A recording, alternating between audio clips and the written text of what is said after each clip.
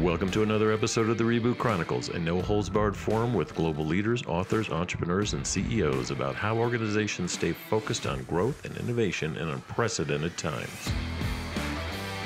I'm your host, Dean Tobias, coming to you live from Reviv's North American headquarters in Chicago, and we would like to thank you for joining us from around the globe today. I'd like to welcome Nicole Saphier. She is a radiologist at Sloan Kettering and author of a great book that you can hear about called Make America Healthy Again. She's a Fox News guest anchor and likes to cook, or at least has to, a new skill I picked up in 2020. Nicole, it's good to see you. You're looking good there. Thank you. Excited to be on with you. Yeah, normally I would jump right into your book because I haven't read enough of it yet. But given that we're at the end of 2020 in December, there's a lot going on, I thought I'd make the show a little more current and push it out to our audience earlier. This is also the first week I've actually filmed an episode of the Reboot Chronicles. I've been off for, I can't remember how many weeks, but I basically have had the coronavirus for the last 6 weeks or so. And so it's good to be back, but I've got a lot of personal questions, and I know a lot of the viewers do as well. So with that, all the things on the horizon, FDA's meeting today and the vaccines and what's going on, I thought we'd jump right into, what people should know about and what's next with managing, our pandemic lives in 2021. But most people want to know what to do this week.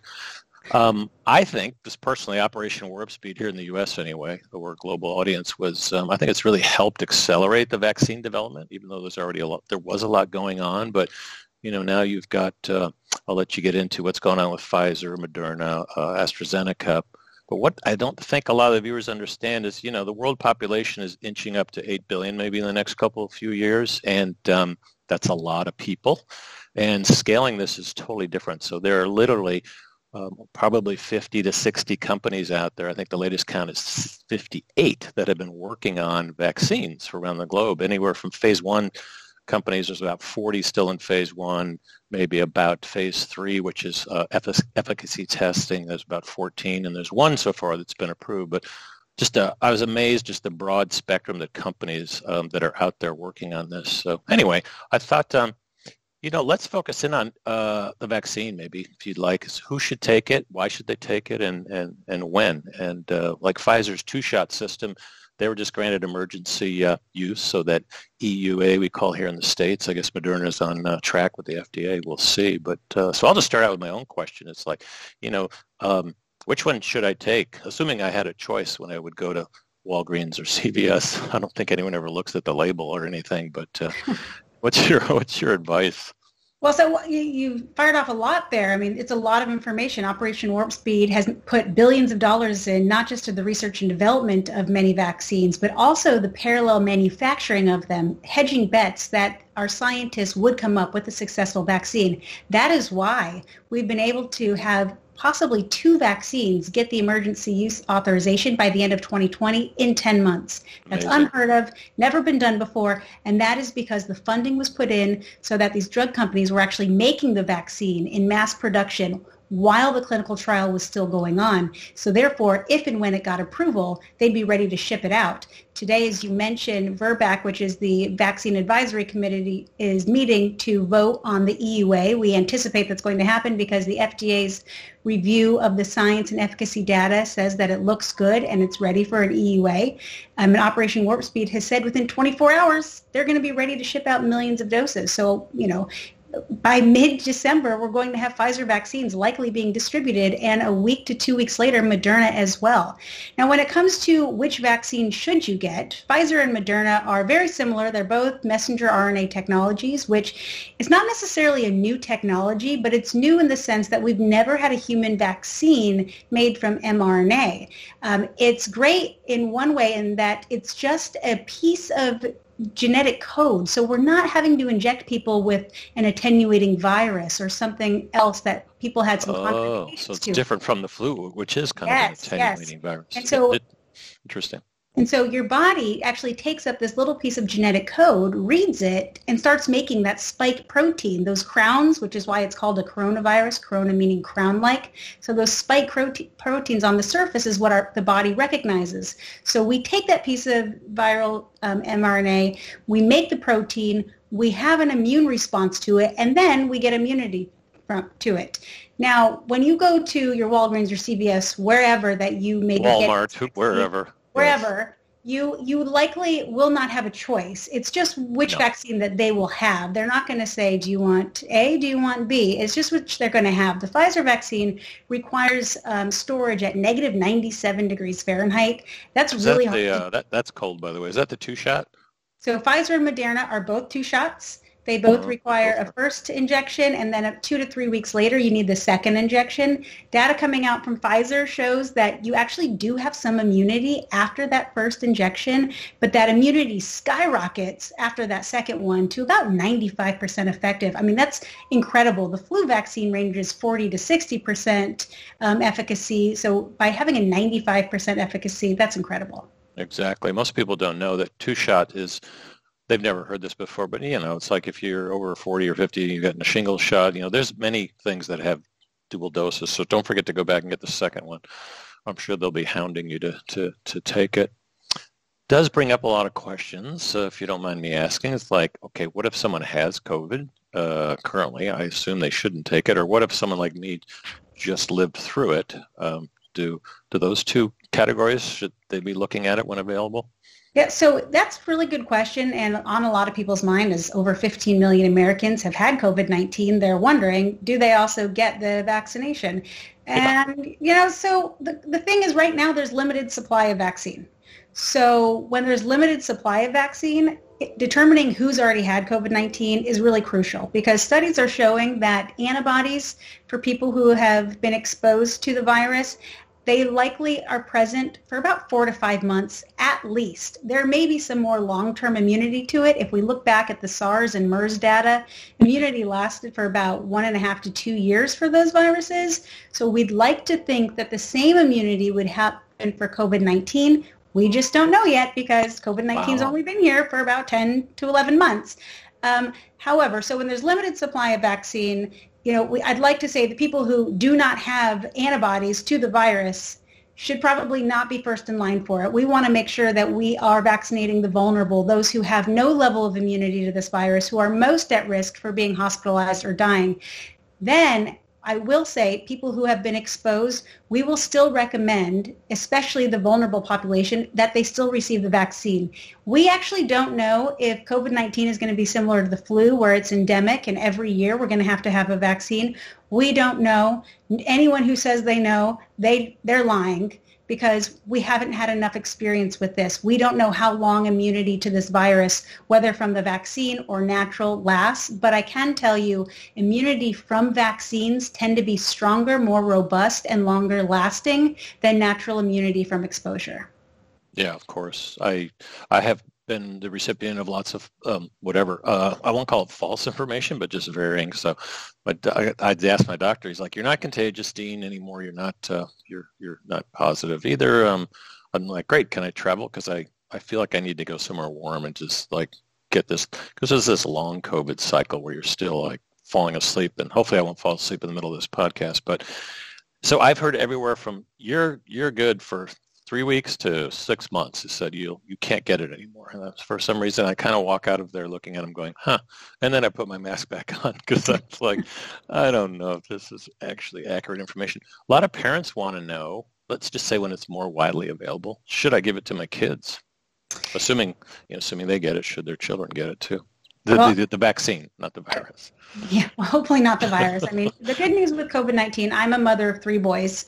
I've been very grateful to hear and see that COVID-19 does not affect children nearly the way it does adults and the elderly specifically. Regarding the vaccine, we do know that kids can also transmit the virus, so we want to do what we can to lessen them transmitting it to other people. Right. Regarding the vaccine, children have not been included in the clinical trials that are being put forth right now. Pfizer's, the late-stage data that came out was from age 16 and above. They are doing trials right now for ages 12 to 16, but we do not have that data yet. So for anyone under 16, of course, the recommendation would they do not get it because we don't have safety data, we don't have efficacy data, and if we don't have that information, then I cannot recommend that they should get it. So, but getting the flu shot for children is still extremely important. important because flu is much more deadly in children, and children tend to get hospitalized a lot more with the flu, which therefore is taking up a bed. And that if we are still in the midst of COVID-19 like we are now, we need to keep as many people out of the hospital as we can, and getting flu shots is a way to do that. It's like my mom always told me, always get a flu shot. I didn't listen to her till I think I was 30. Anyway, some people think, hey, it's in December, it's too late to get a flu shot. That's not true. Oh my gosh, that is not true at all. Actually, flu... Like psychologically, we always think, well, I got to get it by October, before school. Well, because, everything is the beginning of the school year. Things happen at that time. But really, flu season does start in August. But the peak of flu season is January to March. We have the most flu cases and hospitalizations January to March. So getting your flu shot November, December, it is still incredibly helpful, and it is much better than not getting it at all. So even if you were to get it in January, that still is very helpful. People watching the news are going to get a lot of scary information. So early injections are getting side effects. I'm sure you've seen it all, and you've been talking about it on TV. But, so if I've had reactions to medicines, foods, and vaccines, and allergies before, that could probably be an issue as well. I've heard a couple of NSH workers ended up getting skin rashes and breathing problems and drop in blood pressure when they got the vaccine this week. But all I've read is some of the symptoms people are getting some of the side effects they're getting are very similar to the awful symptoms that I had when I had the virus. So I'm like, well, that makes sense. But, or does it? Because you're not really injecting a virus into someone. So anyway, thoughts on side effects, and the ones in the UK are a little more serious. I was going to say those are two separate separate topics right now when we're talking about the side effects, the common side effects that people are getting with the vaccine versus what we've seen in the UK. I'll talk about that separately. Yeah, the please. First one, the common side effects are the injection site reactions. Think of when you get the flu vaccine. Oh yeah, sure. The sore arm, the redness, those are the most common by far, followed by fatigue, this feeling of being tired, followed by some people have gotten a fever, but the fever and side effects tend to resolve within 48 hours. And again, there have not been any documented severe side effects in the late-stage clinical trials. Now, the UK... Those kind of symptoms you can get with almost any injection. Of course, and a lot of vaccines. And the reason you get those is because that is an immune response. That's your body recognizing something foreign and doing what it can to attack it. And that is why you have symptoms when you have the virus itself. It's the immune response. It's that cytokine storm that people have been hearing so much about. That is why people are ending up in the hospital. It's not so much the virus attacking tissues. It is your body's response to the virus. Now, the UK, I got a little frustrated by this because, of course, there's a lot of media attention on the vaccine. And so everyone's watching it. We have a ton of vaccine skeptics out there right now, and this just fuels it. So there are two NHS employees who got the vaccine. They had anaphylactoid type reactions. That is life-threatening. That is such a severe allergic response that their airways can close, their blood pressure drops. Thankfully, they were in hospital settings.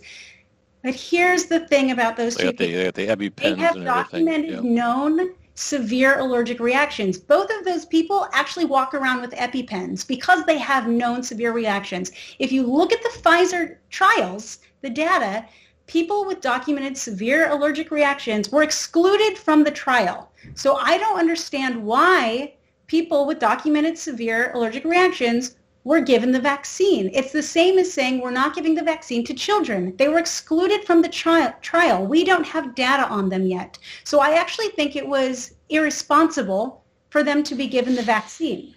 Or political. Well, you'll never know. we won't get into that on this show.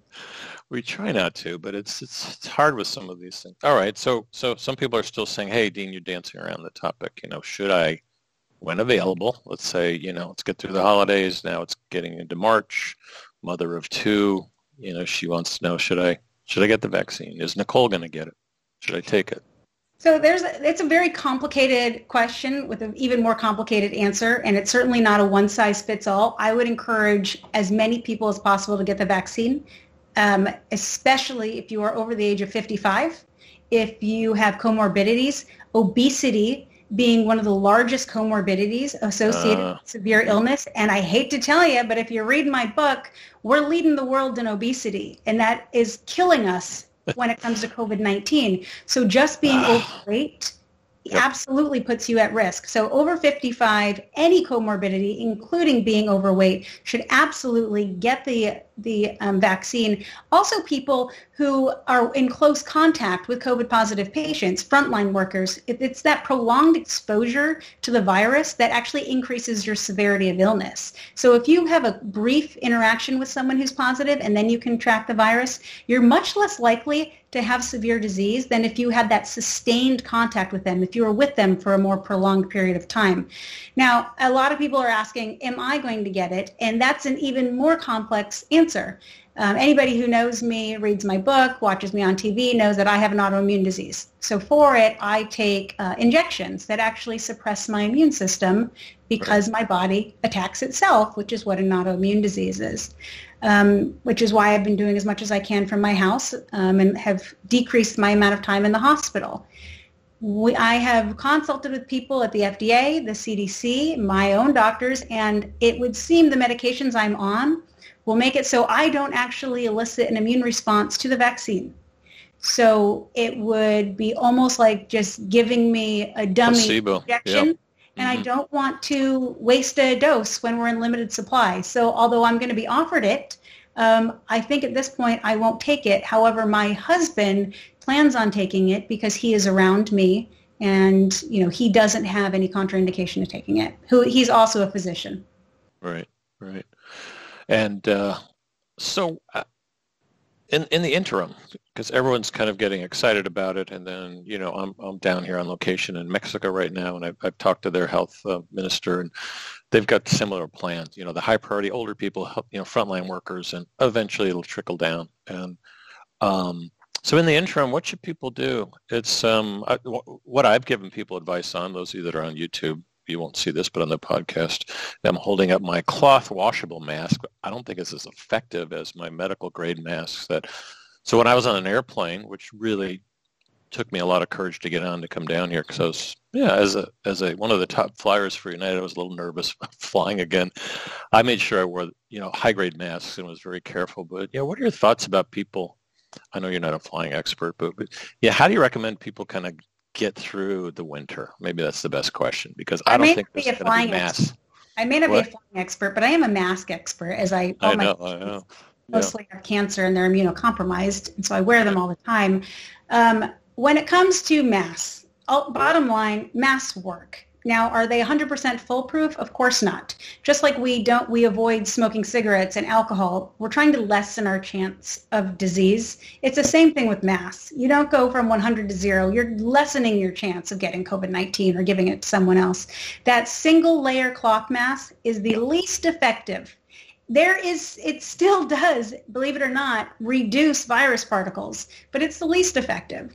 Now, if you have a triple layer cloth mask, where it's kind of interwoven on itself, that really increases the efficacy of that mask. It's really helpful, and it's in line with about the surgical mask, and then you kind of go up to the N95 masks, which of course are going to be your best masks. But when it comes to flying or having to be in close quarters with other people, you want to wear as good of a mask as you can, whether it's a triple layer cloth or a surgical mask or an N95 with a surgical mask over it, as long as it's up against your face. You really want to make sure it's here, it's pushed up against the bridge of your nose, and it goes over your chin, because any little hole in there, it can lead to the virus coming in.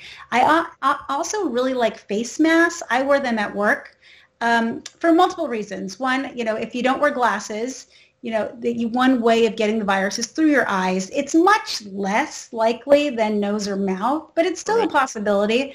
So actually, I think that's how I got it, because I was very careful.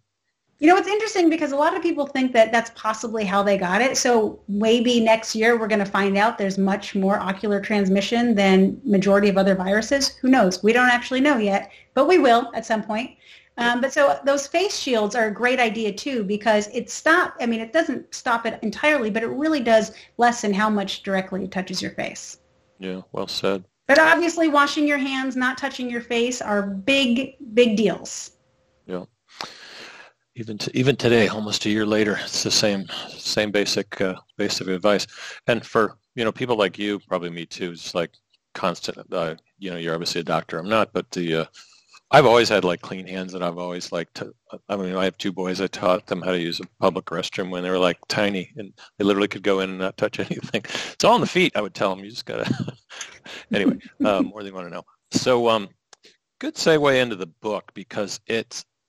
I don't know if we're the worst, but we definitely have some issues about, being healthy. And some of the things you've said, Americans we're just, nutritionally unhealthy, that we eat too much, we drink too much, and we sit too much. I usually stand during this podcast, but being on location has its downsides here. I'm lucky to have a camera working. But it begs, the question is, why is our society so unhealthy? What's wrong with us? We're so generally wealthy as compared to other countries. Why are we so unhealthy? It was a really interesting time to have my first book come out. It came out at the end of April. We were in the thick of the crisis in the Northeast, but the content of my book couldn't have been more relevant, as what we were seeing was that people with comorbidity, including obesity, were really falling prey to COVID-19. And so my book, Make America Healthy Again, and then we mix in politics with nutrition, how bad behavior and big government caused $1 trillion crisis, really goes in talking about how, unfortunately, chronic illness is the biggest detriment to our society. One, we're leading, we are having more morbidity in our lives. We have lesser quality of lives. We're taking a lot more medications. And it's also increasing the cost of our health care. When you had people clamoring and fighting back all this infighting as what should be our health policy, Medicare for all, private health care, whatever you want, it actually won't matter, because our own behaviors are bankrupting our system. So whether you want socialized medicine or not, nothing is going to work unless we as a society are able to bring down the cost of our health care. And that's not by just cutting physician reimbursement or getting rid of administrative bloat. It's really about lessening the cost, or lessening how much care is necessary, not just the cost of care. And I go into some of the physical health issues. I talk about the mental health epidemic that our country is facing in terms of our children.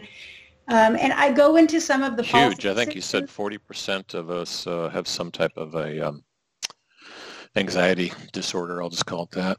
Well, that number is outdated, because COVID-19 has drastically increased the amount of anxiety and depression in adults and children all across our country. And it is devastating to see what children being out of school is going to be doing for their long-term development. Very sad, yeah. And, they also, I think, had some stats in there about 80% of cardiovascular disease and about 40% of cancer cases could be prevented. I don't know if that was from your book or someone else. That sounds incredible. The cancer ones. I'm sorry. Well, so, I work at one of the largest cancer centers in the world. And, the best, my entire job is early detection of cancer. I try and find cancer as early as possible, so when it's easier to treat. And for me, and it hurts my soul that it takes a cancer diagnosis for people to start wanting to live a healthier life.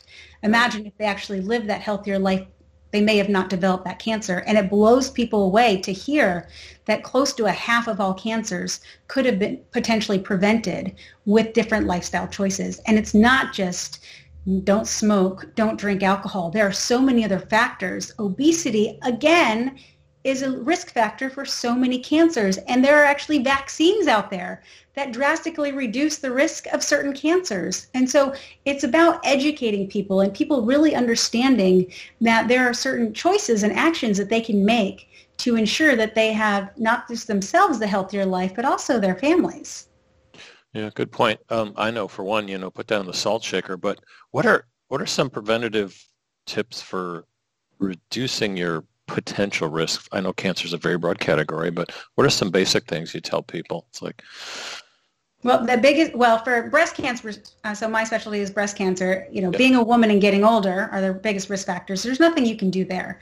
But the overall blanket of cancer is, of course, you don't smoke, limit your alcohol.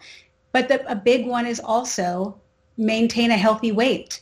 When you have excess adipose cells, those are the fat cells, they actually produce hormones. And a lot of cancers are hormonally sensitive. Breast cancers, prostate cancers, liver cancers, there's many of them. So they start in those cells that you're producing based on your body. Well, the fat cells not only cause a systemic inflammatory reaction, but they're actually producing hormones, and that hormones can help drive cancers as well. Cervical cancer, that is a huge one where we have tens of thousands of women dying a year from it. Did you know that Australia has just about eradicated cervical cancer? They have close to 0 cases, and that is because they had an aggressive vaccination campaign. A vaccination campaign because there is a vaccine that if we give to our adolescents, girls and boys, it can prevent the HPV infection that causes cancer. And cervical cancer is nearly 100% related to HPV infections.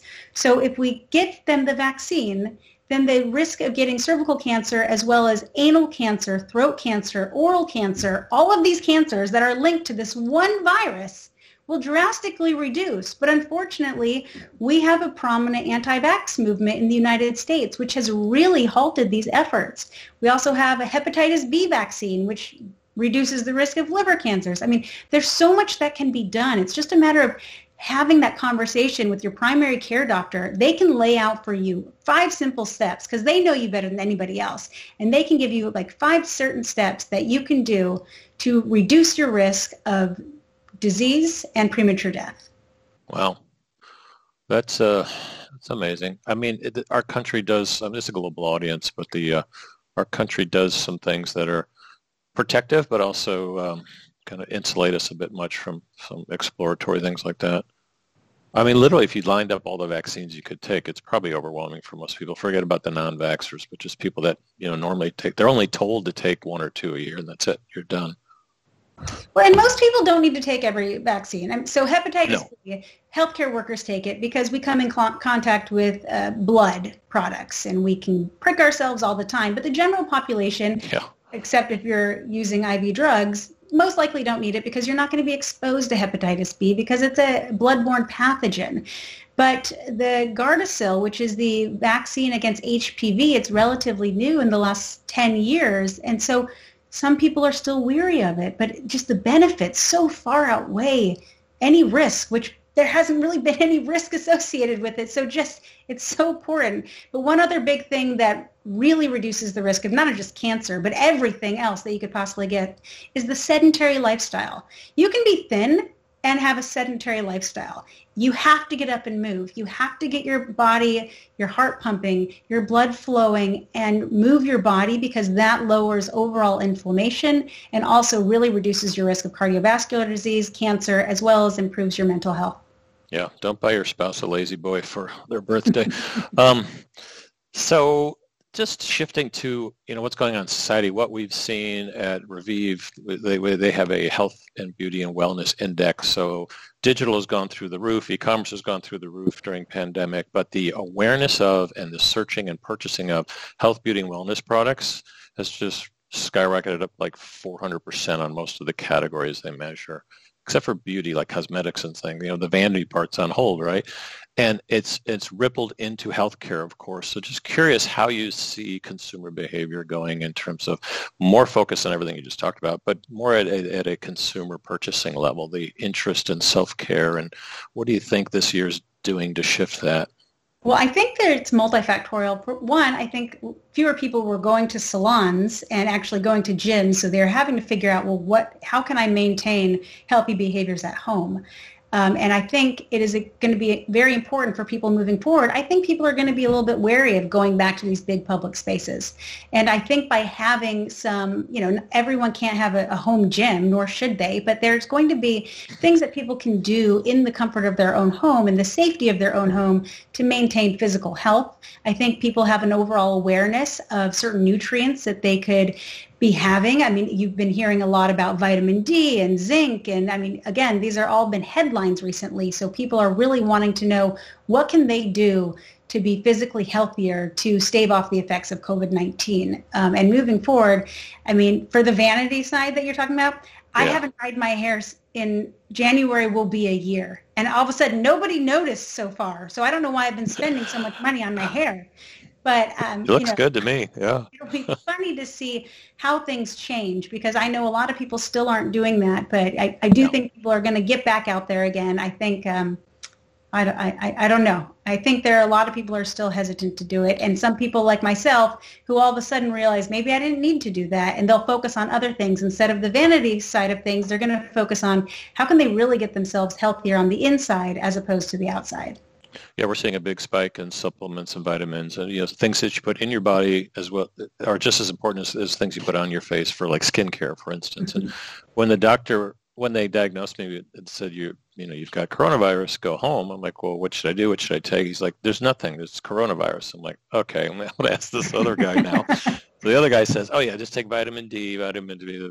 I said, I already take all that normally in the winter because I live in Chicago. He's like, take more of it, up to 10,000 milligrams a day. I'm like, I think so. For me, I think it was just too late. It's like I should have been probably dosing higher earlier on, but I am seeing more and more consumers kind of, more self-care, definitely care of their families too. But anyway, so fascinating book. I think many of our readers will pick it up. We'll actually put some links and stuff in the official podcast once we get it up. We're probably going to air yours rather quickly because some good timely information here. So Nicole, I really want to thank you for being on the Reboot Chronicles. How do people get in touch with you? How do they follow you? What's your home address? Just kidding. Well, I'm quite accessible online, and you can find me on Twitter. You can find me on Instagram. I have a website, NicoleSaphierMD.com. Saphier spelled Saphier. Not necessarily, it sounds like the stone, but not spelled like the stone. Right. But you can find me. I'm around, or just tune into Fox News. You'll see me. It's great, and we look forward to having you back on the program sometime, maybe Q1, get a little update on what consumers should be doing and looking at. Nicole, thanks for joining, and Merry Christmas. Merry Christmas. Thanks for having me.